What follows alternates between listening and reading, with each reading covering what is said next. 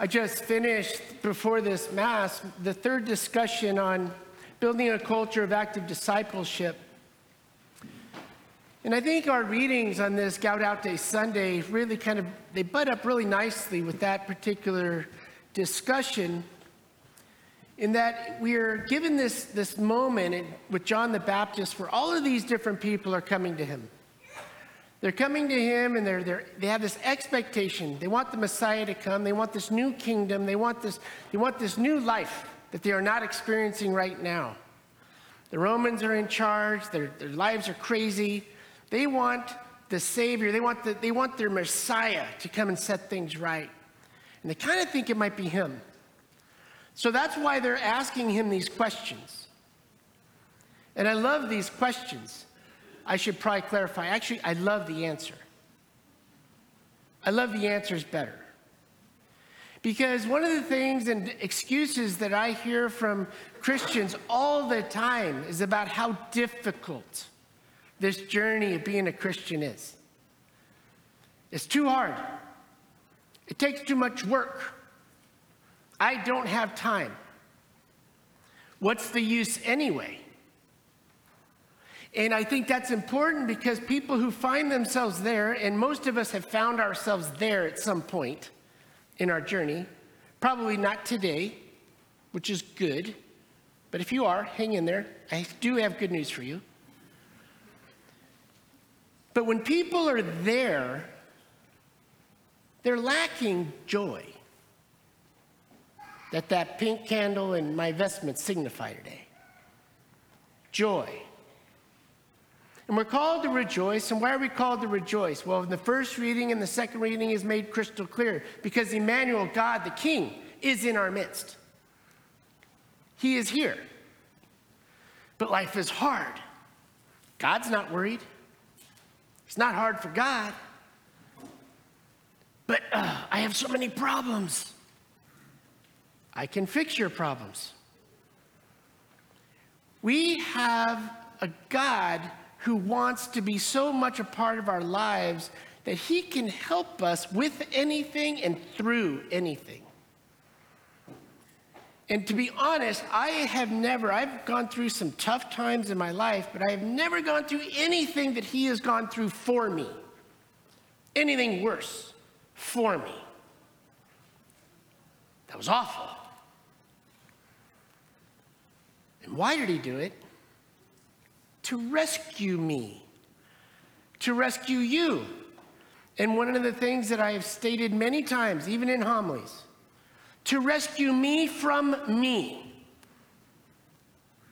I remember Monsignor Paprini one time in the seminary. Weeks, don't you fear anyone? Yeah. Who? Me. Why would you say that? Because no one's ever gotten me into more trouble than me. I can walk away, I can run away from an attacker. I just usually choose to face them. It's a problem, right? So he comes to rescue us. He comes to rescue us from me. And I love this engagement with him. And everybody come to him. It's, what should we do? Whoever has 2 cloaks should give one to somebody who doesn't have any. For those who has food, share a little bit of the food you have with somebody who has none. That's not over the top. That's not like asking for any major life change. All that's asking is, could you just be a good human being? You can do this. This is easy. Tax collectors. What should we do? Stop collecting more than what's prescribed. Do your job. Quit asking for more. The soldiers and us. Quit extorting people. Don't do that. Right? Don't falsely accuse anybody. Stop it. And you'll be fine. He's not asking us to do more than what we totally are capable of doing. And we can rejoice because the King is with us and he's here to teach us. And what I love most about this particular gospel passage is that they think he's the Christ, and he's like, I am not the Christ. I am baptizing you with water, but the one who is coming after me will baptize with fire and the Holy Spirit. And why we really have good news today, really good news, and why we should rejoice, is because the baptism I received and the baptism you received was not the baptism of John the Baptist. It wasn't just with water. It was with the Holy Spirit and fire. That's the baptism you received. That's the baptism I received, and that's the baptism I celebrate every time a little child is brought to me for baptism. And that child, I was grafted onto the body and made a member of Christ's body and a part of his church.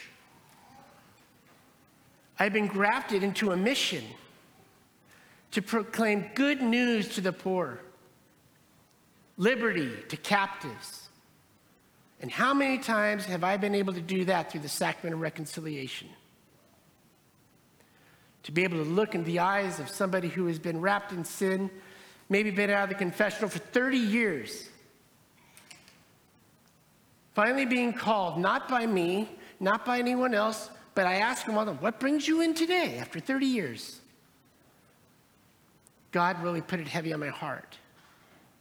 I need to do this. And what did you come to do? What did you come to say? And to be able to sit there and receive it, not me, but for the one for whom I sit, and to smile and say, you are, after absolution, you are being made as clean as the day of your baptism. Go and be free of this. Rejoice. The reflection for today in the Magnificat from Blessed John Baptiste Scalabrini, Bishop of Pienza in Italy. We must not simply live in Jesus Christ. Rather, he himself must be our life and must live in us. We must live in us with his Spirit, with his grace, with the impression of his mysteries, with the application of his merits, with the efficacy of his sacraments, above all, with the sacrament of his body and blood, so that we can say with the apostle, yet I live, no longer I, but Christ lives in me.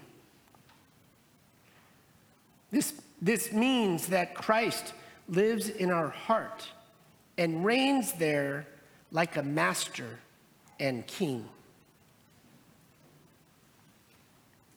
It means that Christ's Spirit expands and grows in us, and that like life-giving heat, Christ encompasses us, sets everything right again, warms everything, sanctifies everything, and divinizes everything. He loves with our heart, thinks with our mind, speaks with our tongue, and works with our hands. On this third Sunday of Advent, one of the things that I reflected with last night as I gathered with some of our Spanish-speaking community to celebrate the feast day of Our Lady of Guadalupe, whose feast is today, but she steps aside for the third Sunday of Advent, for this Gaudete Sunday, and she does so happily, I'm sure. I asked them the question because I've been asking this question to people as we've been going through these days of Advent. Perhaps you've experienced a time in your life where just things are just falling apart, or people who you love are falling against you or coming up against you, or maybe just the pressures of life are too much. She came to a group of people whose life was just like that. And she converted a nation. A nation. And she didn't do that just once. She's done that a bunch of times.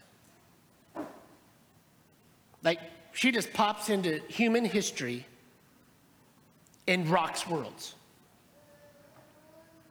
So I was inspired to ask the question, do you believe that she's going to do it again? Do you believe that she can? What if she does? What if she does it and we get to experience it? What if we're the new nation?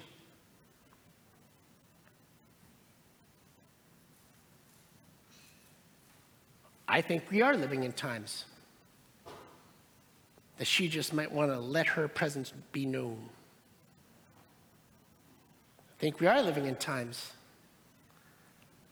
that there's a lot of reason to rejoice because our King is here. Emmanuel, he is with us. And he wants to speak with my tongue. He wants to think with my mind.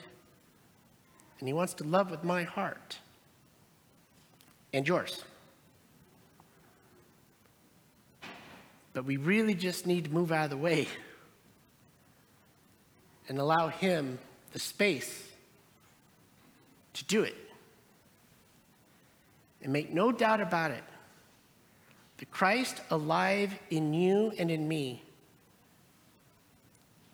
is very much present and powerful enough to make maybe that weakened, quiet, maybe beat up Jesus in the other